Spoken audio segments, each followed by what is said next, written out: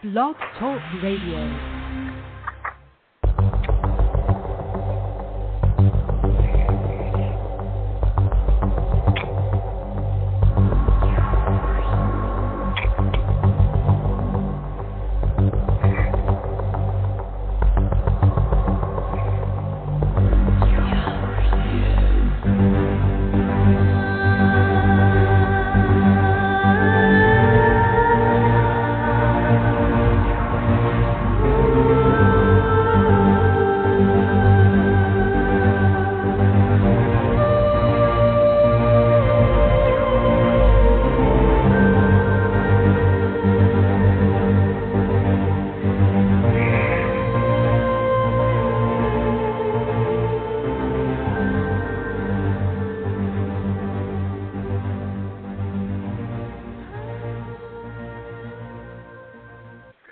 It's Thursday, July 17th, 2014.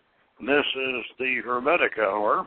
I'm your host, Poke Runyon, and tonight we present a discussion on the order of the Temple of Astarte's unique method of astral time travel. We first conceived and developed this method back in the early 1970s. It was an outgrowth of our Pathworking program.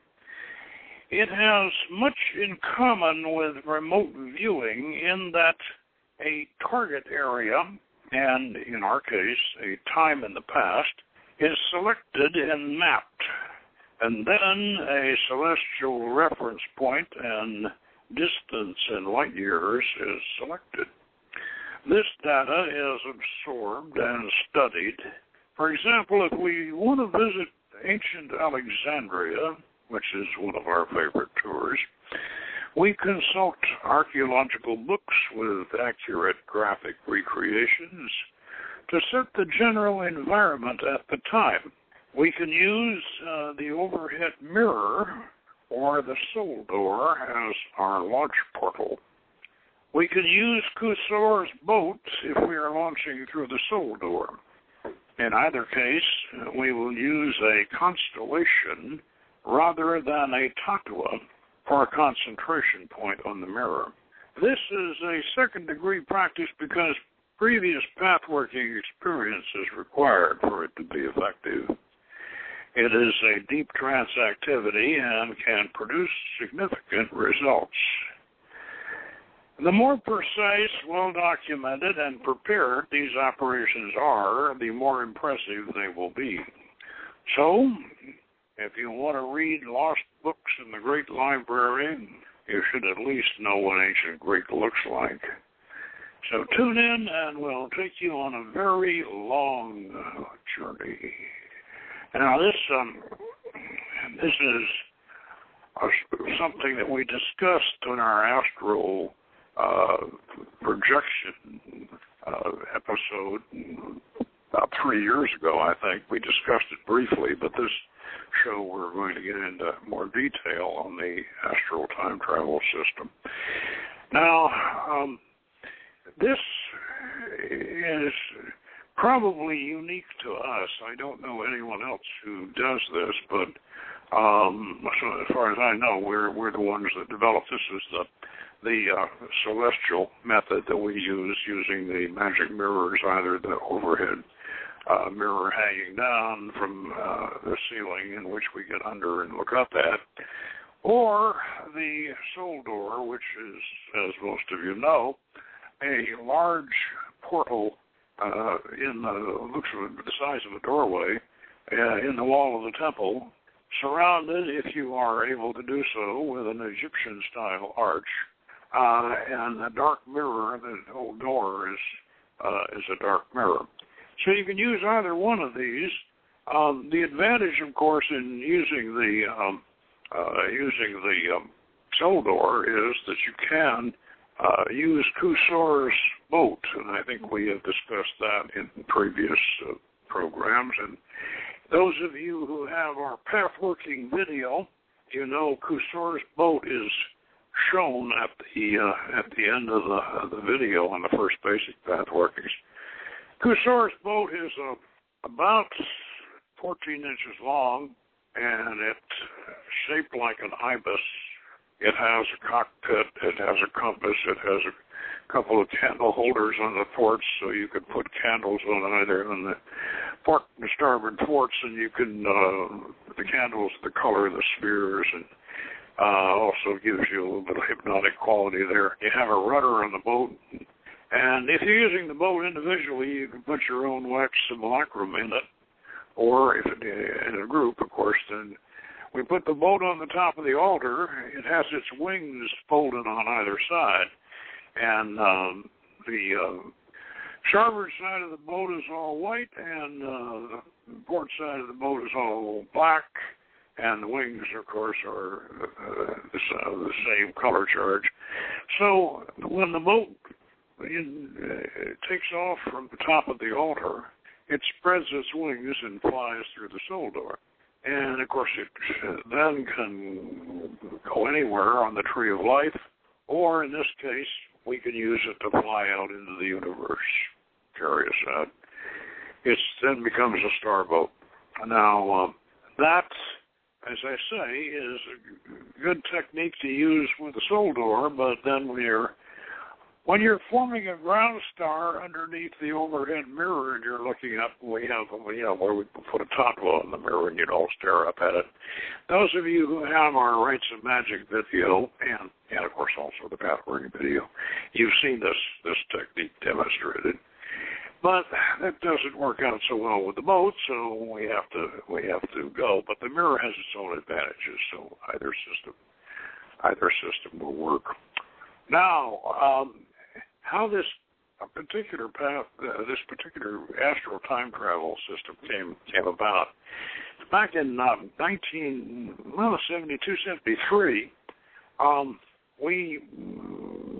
we developed our pathworking system based upon Kirpal Singh's original Ekankar system, which of course we got ours directly from Kirpal Singh, not from Paul Twitchell, but we, of course, Kabbalized it. Kirpal Singh is a Sikh Sat Guru, so we Kabbalized his attention point technique. And I think most of you are listeners and of course, associate members, you're familiar with that. But Kirpal Singh's pathworking system is, I think, generally recognized as the best. And it's fairly deep hypnotic trance is required. So what we got into at this point, we started doing these pathworkings, and time travel seemed to be a logical thing to the next step. It seemed to be something that we wanted to do, and so I got a little book, one of Weiser's Paths of Power, called Practical Time Travel by Colin Bennett. It's a little bitty thing. I don't think it's probably not available anymore. He had a hypnotic approach, similar to what we were doing, but he was mainly concerned with previous incarnations. And when you're doing a group time travel, and you have to pick a destination for a group, individual previous incarnation isn't going to work so well. So we started thinking about doing this sort of in a general kind of a way, so a group of people could experience it and enjoy it. We wouldn't have to depend on we do previous incarnations, of course, in our pathworkings, as known, and also in our yoga.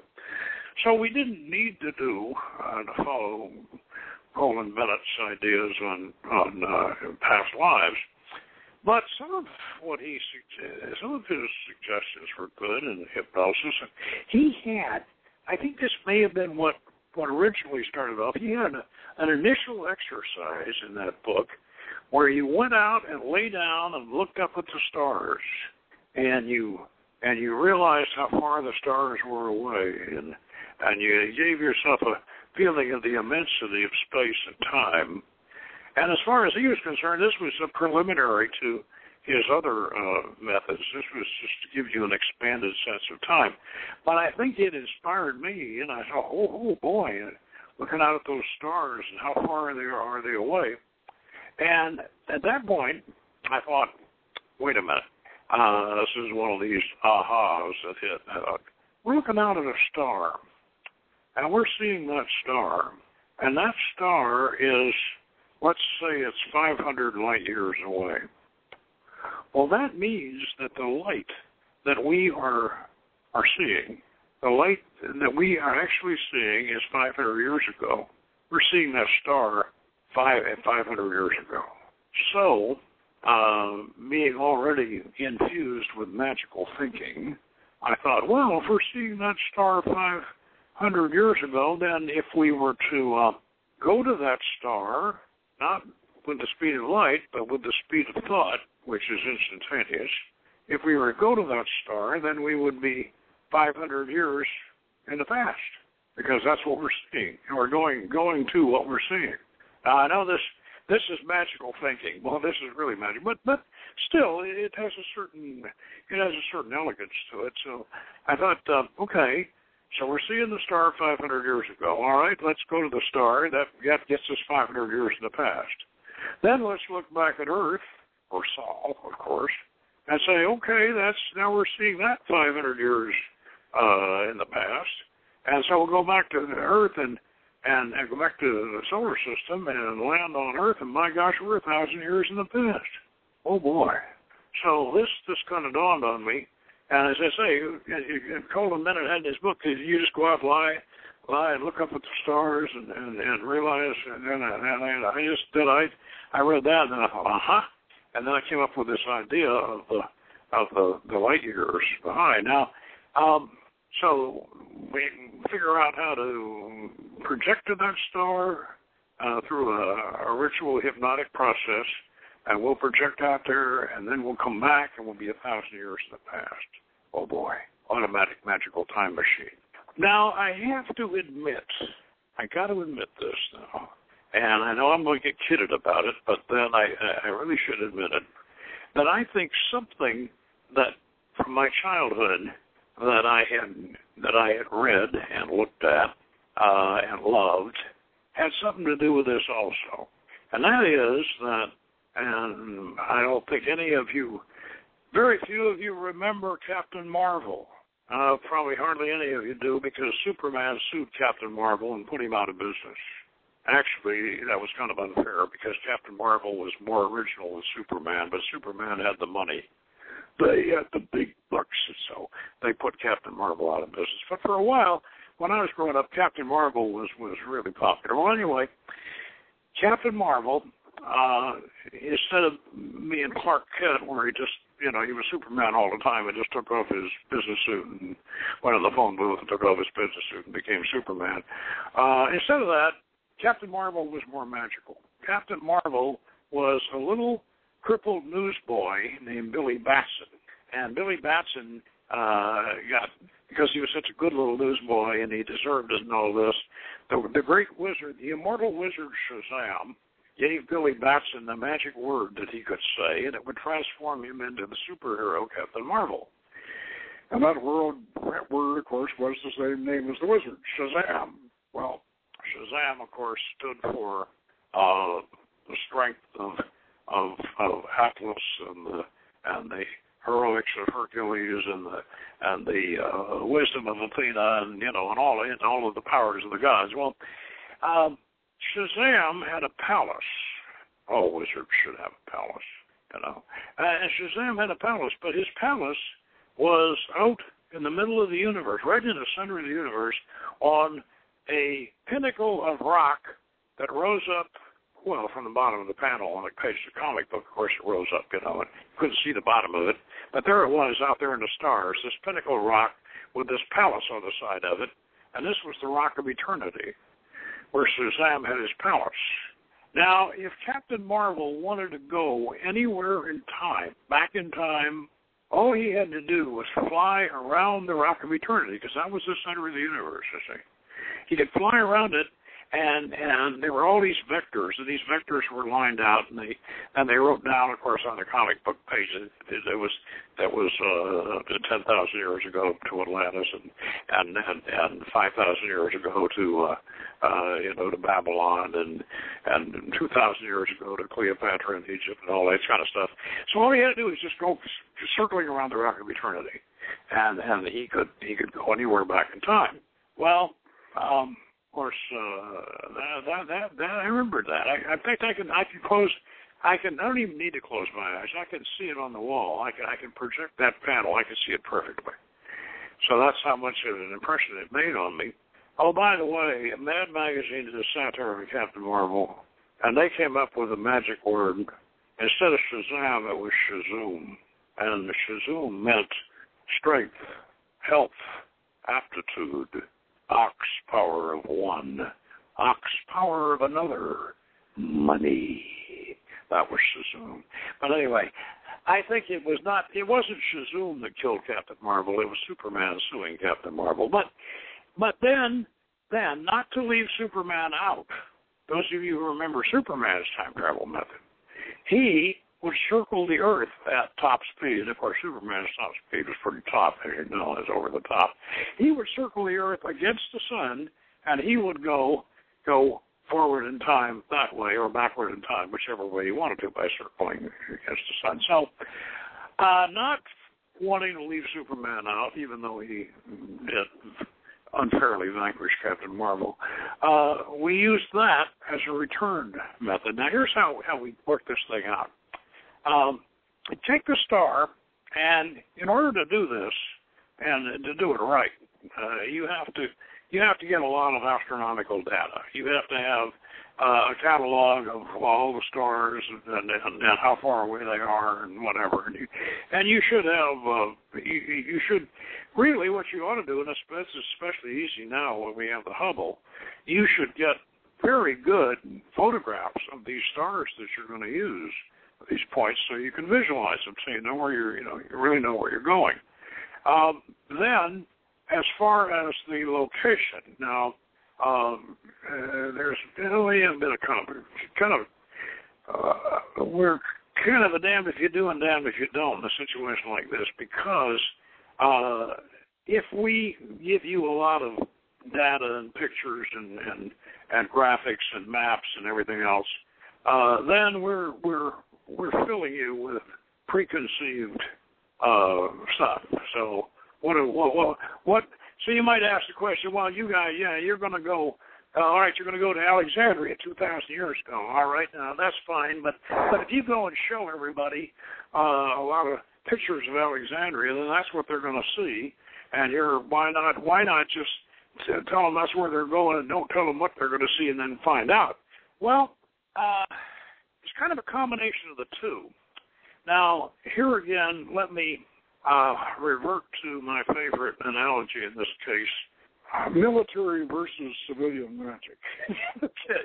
Now, if the Army's going to do this, and or the Air Force is going to do it, or NASA's going to do this, and gosh knows they might, because, we've spent a lot of taxpayers' money doing stuff like this.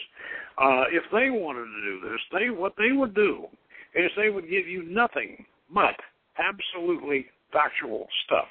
In other words, sure, you get a photograph of the star, that's good, we can do that, that's factual.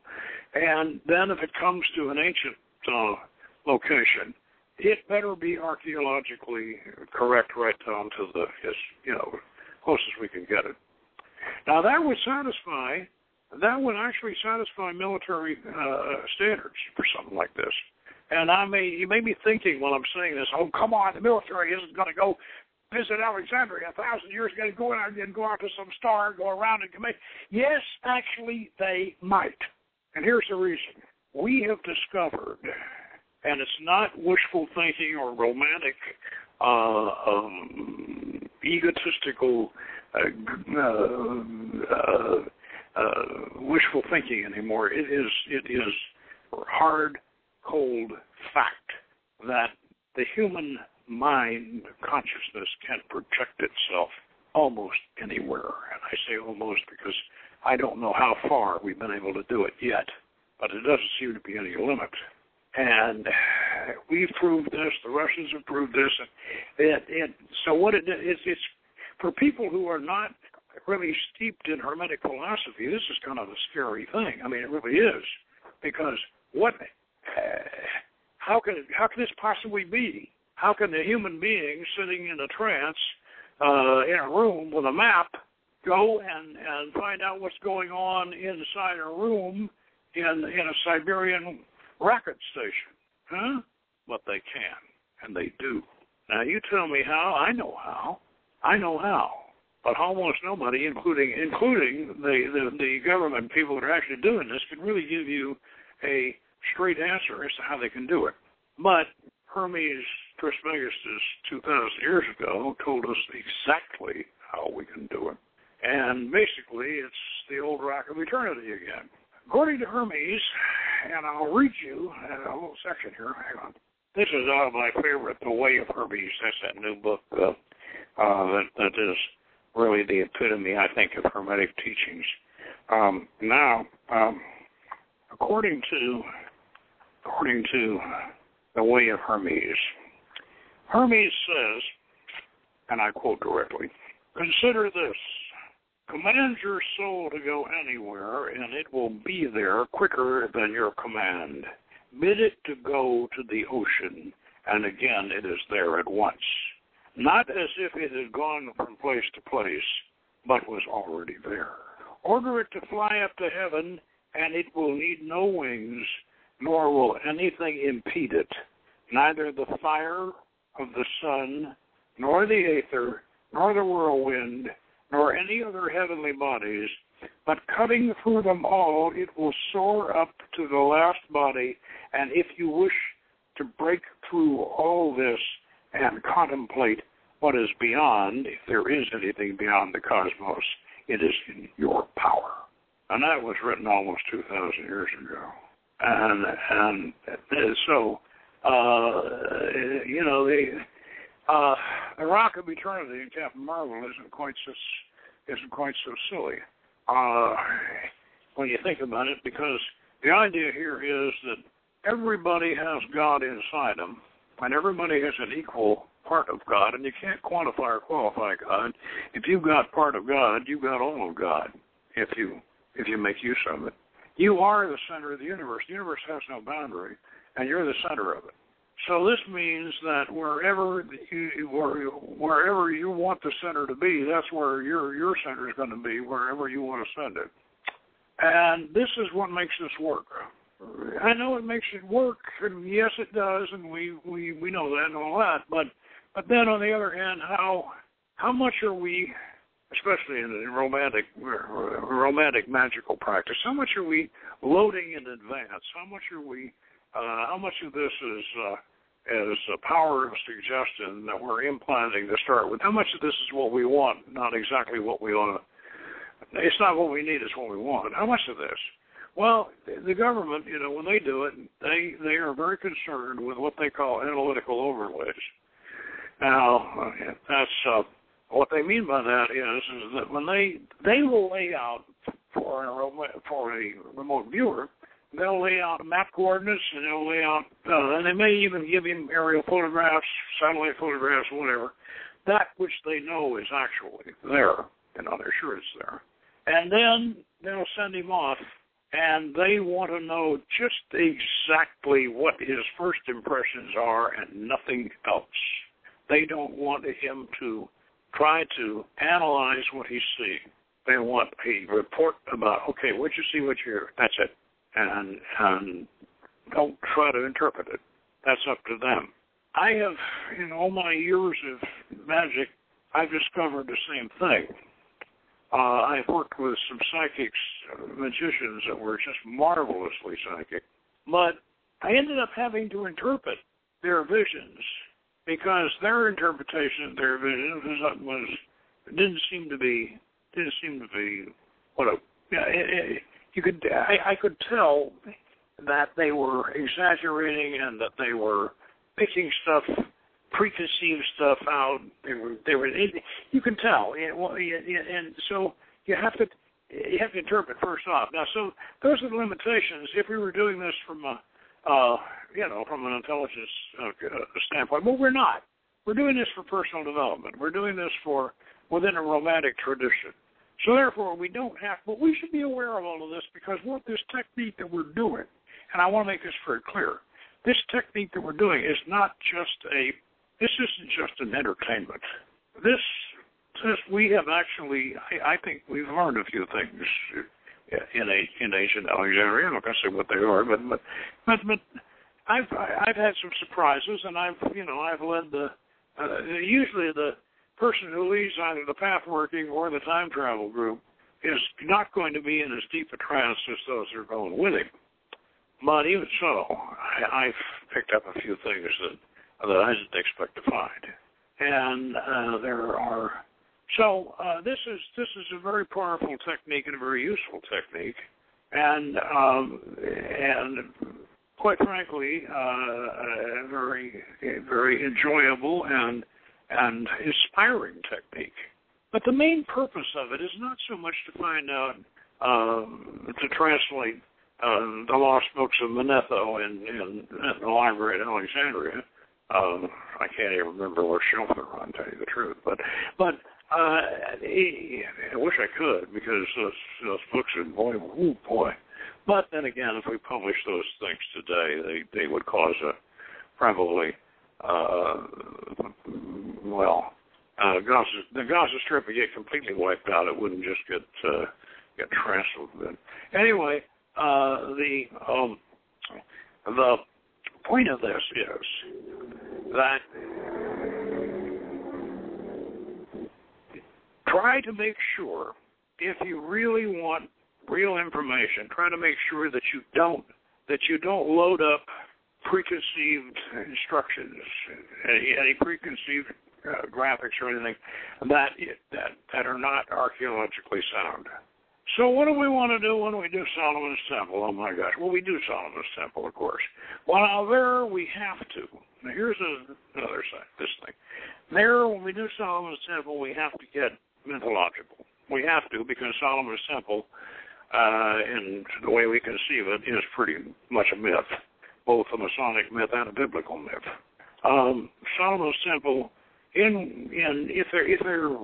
think there was a Solomon's Temple. I know Karim Kusor thinks that there was, and he thinks it was just them talking about the Temple of Melkart at Tyre, but which of course it was obviously the model for it.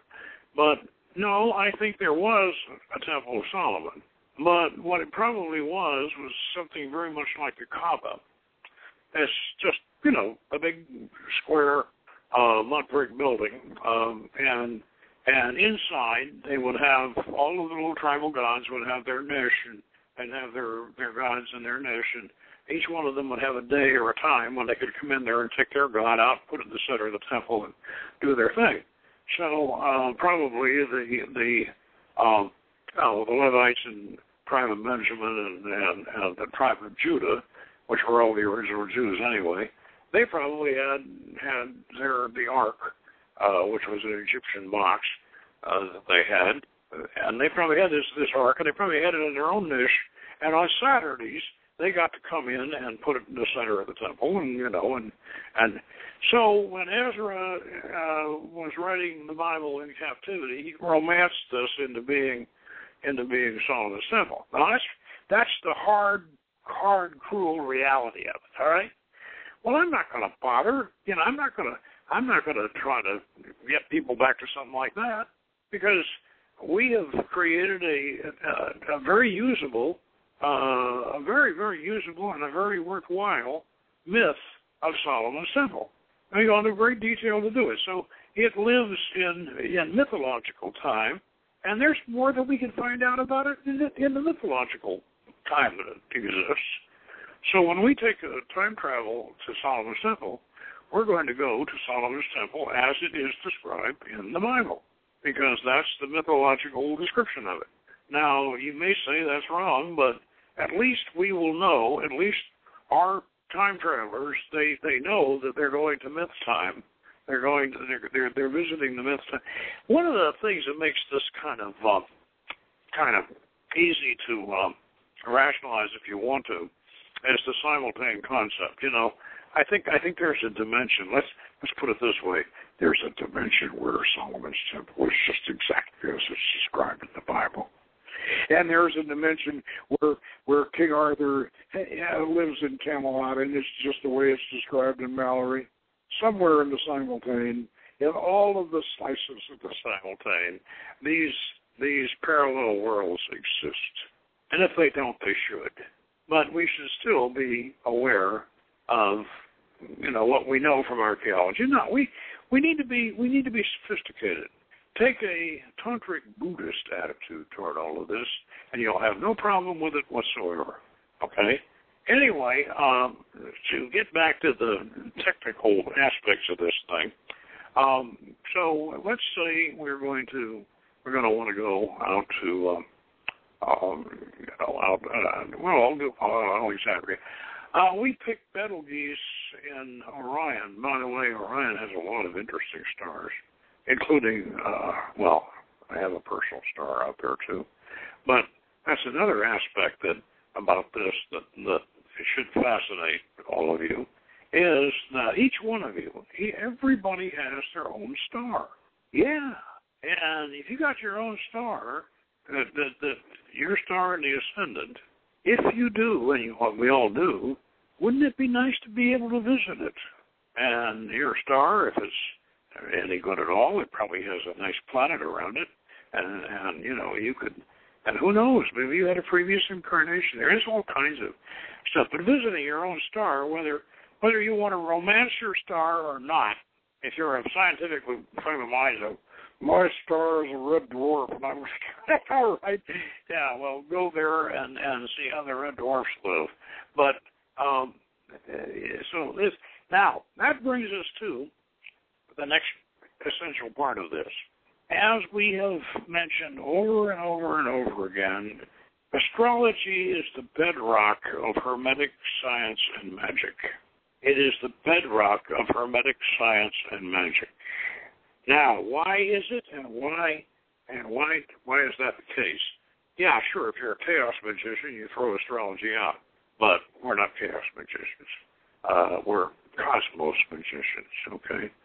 So the reason why astrology is important to us, even if it didn't work, even if it had only been invented a couple hundred years ago instead of 22,000 years ago, even if it had, we would still need it, because the magician is the center of his universe. And astrology is geocentric, and whether or not Copernicus is fine, and we have no problem with Copernicus, but astrology is geocentric because the universe, from your perspective, is euocentric, it's humanocentric, and this is why the geocentric astrology system works so well with magic. And as I said once, and I will say again many times, if you are going to be the ruler of your universe, then you need a universe to be the ruler of. And if you say, okay, well, I'm going to go out and be the ruler of the universe the way it is, well, too bad, because the universe the way it is so vast, so complex, and so far beyond your understanding that I'm afraid it's going to take you at least 10 incarnations before you can even approach it. So it's much better to have a mythological universe which we know works. I said it's 22,000 years old. Well, that's what I think. But we know damn well, and for an absolute fact, that it started Bullseye, Taurus, and the Pleiades back 4,200 years ago when Taurus was right on the ecliptic at spring equinox. Okay?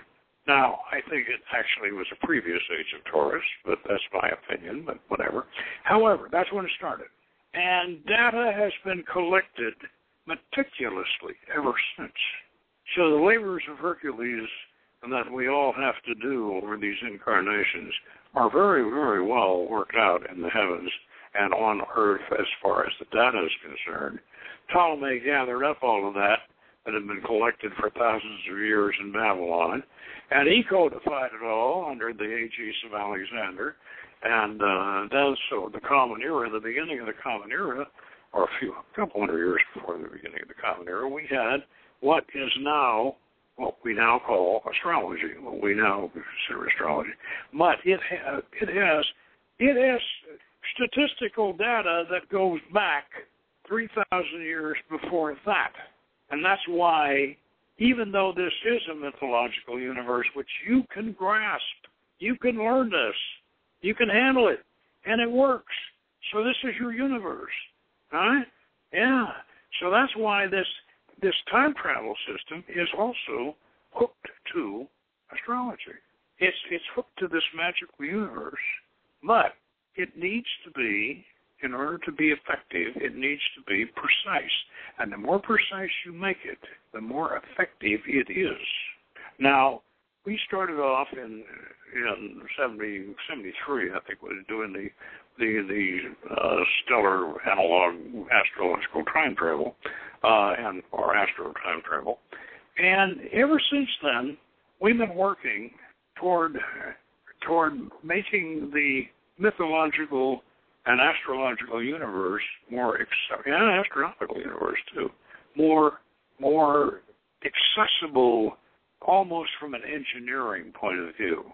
And we finally, after all we finally managed to accomplish what Dee and Kelly tried to do and couldn't do, and we did this about, I don't know, well, I've been working on it for God knows how long, but I mean, finally I got Dr. Krupp down at the observatory to give me some computer hints on how to get it together. And we did it, and it's in the green ray. So if you really want to find out the engine that puts the fine touches on this, the system of calibration, shall we say, the way to line up the vectors. You know, remember Captain Marvel flying around the Rock of Eternity with those vectors going off in different directions? It's 10,000 years to Atlantis and 2,000 years to Cleopatra. All right, now, if you want to really be able to run those vectors and really have a handle on this, then you need our Summa Sophia system. And that is in the seventh ray, number 3, the green ray, and that is available on Amazon for, I guess, about $19 or something like that. And it's worth it. So those of you who aren't associate members, of course, associate members, you get a price. But that's plug. But if you are really want to dig into this, then I suggest that you get that green ray and read that Summa Sophia article, and just imagine as you're reading that article what kind of an engine this really is. This is an awesome concept. We can actually literally we keep reducing down on the, well, basically it's a version of the decans divided into 9 chambers. We continue, which if you're thinking the Kabbalah of 9 chambers, you're right, because that's part of it. And you keep reducing on a vector. And we can literally put a Greek letter on a planet going around a star 500 light years away. And we can do it with absolute precision. Now that has, so the more, as you can tell, the more precise you do, because the human mind it not only is a vast computer, or it's hooked to the brain, which is a vast computer, it runs the brain. The mind is the software for the brain, as we say, that is also connected to a network that makes it a supercomputer. And the more precise you make this targeting for our astral, celestial, remote viewing, the more accurate you make it, the more accurate it will be. And it's up to you to decide how much mythological exploring are you going to do, and how much real, or what we call real. In other words, in whatever direct line in this particular simultane that you're going to try to do, then you need to make those decisions, but those are your decisions to make. I think the mythological explorations, if you understand the nature of mythology, I think mythological explorations are in their own way just as important. Magically, they certainly are. And the effect of this, if you're wondering, well, what's this good for? Well, for one thing, this is good for expanding and extending your consciousness. Expanding and extending your consciousness, giving you it moves you closer to what we call God, because God is so awesome that the bigger you get and the more you extend yourself, the more awesome you realize God is, the vaster His creation is. And that in itself is part of the process of enlightenment. And to on the one hand, share in the power of God, share in the knowledge of God, and on the other, as you do so, you realize how little actually how much more you have to learn, and how much more there is to learn, and how much more there is to experience. And that is the idea of celestial magic is, yes, certainly to know what's in store for you, so you can work positively with it, turn the crank the way it goes astrologically, and use your own horoscope as a map to determine where you are in this particular incarnation, and also where you're going to be in the next one. And you get an idea of what kind of progress you're making this time. And I think that the whole celestial magic process is probably the closest we're going to be able to come, the closest experience we can have to being godlike, and to being to get away from this feeling of a small, minuscule existence on a small planet out in the corner of the galaxy. I think that this system and this approach will fulfill in many ways the promise of hermetic magic that we come from the stars, and to the stars we will return. And I encourage you to look into it more, and we're going to, of course, have a more detailed publication on what we've covered tonight. But remember that what you need to do this is you need astronomical data. You need to be very familiar with astrology. You need to have a good idea of where it is you're going to go, and then you should, if you're going to do the archaeological idea, then get your best archaeological stuff. I have a book on ancient Alexandria, a great big coffee table book, which has reconstructions of what the city looked like.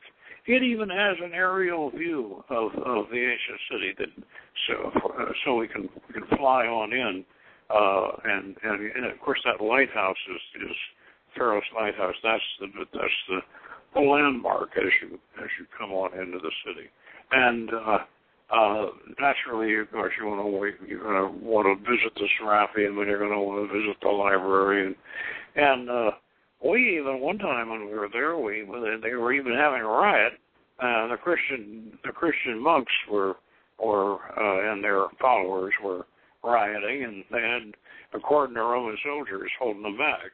So you see, you will see some interesting things, and certainly this is a consciousness expanding experience. I was expecting Frater Solomon to call in, but I never did. Anyway, so that's about all I have for tonight, and I will be back next week with another show on another interesting subject, and hopefully we'll bring on a guest. But certainly, meanwhile, I encourage you, based upon what we've been discussing tonight, I encourage you to get a hold of the 7th Ray, the Green Ray, book number 3. You get it from Amazon and read and study the Soma Sophia article. And meanwhile, good magic, and we'll see you next week.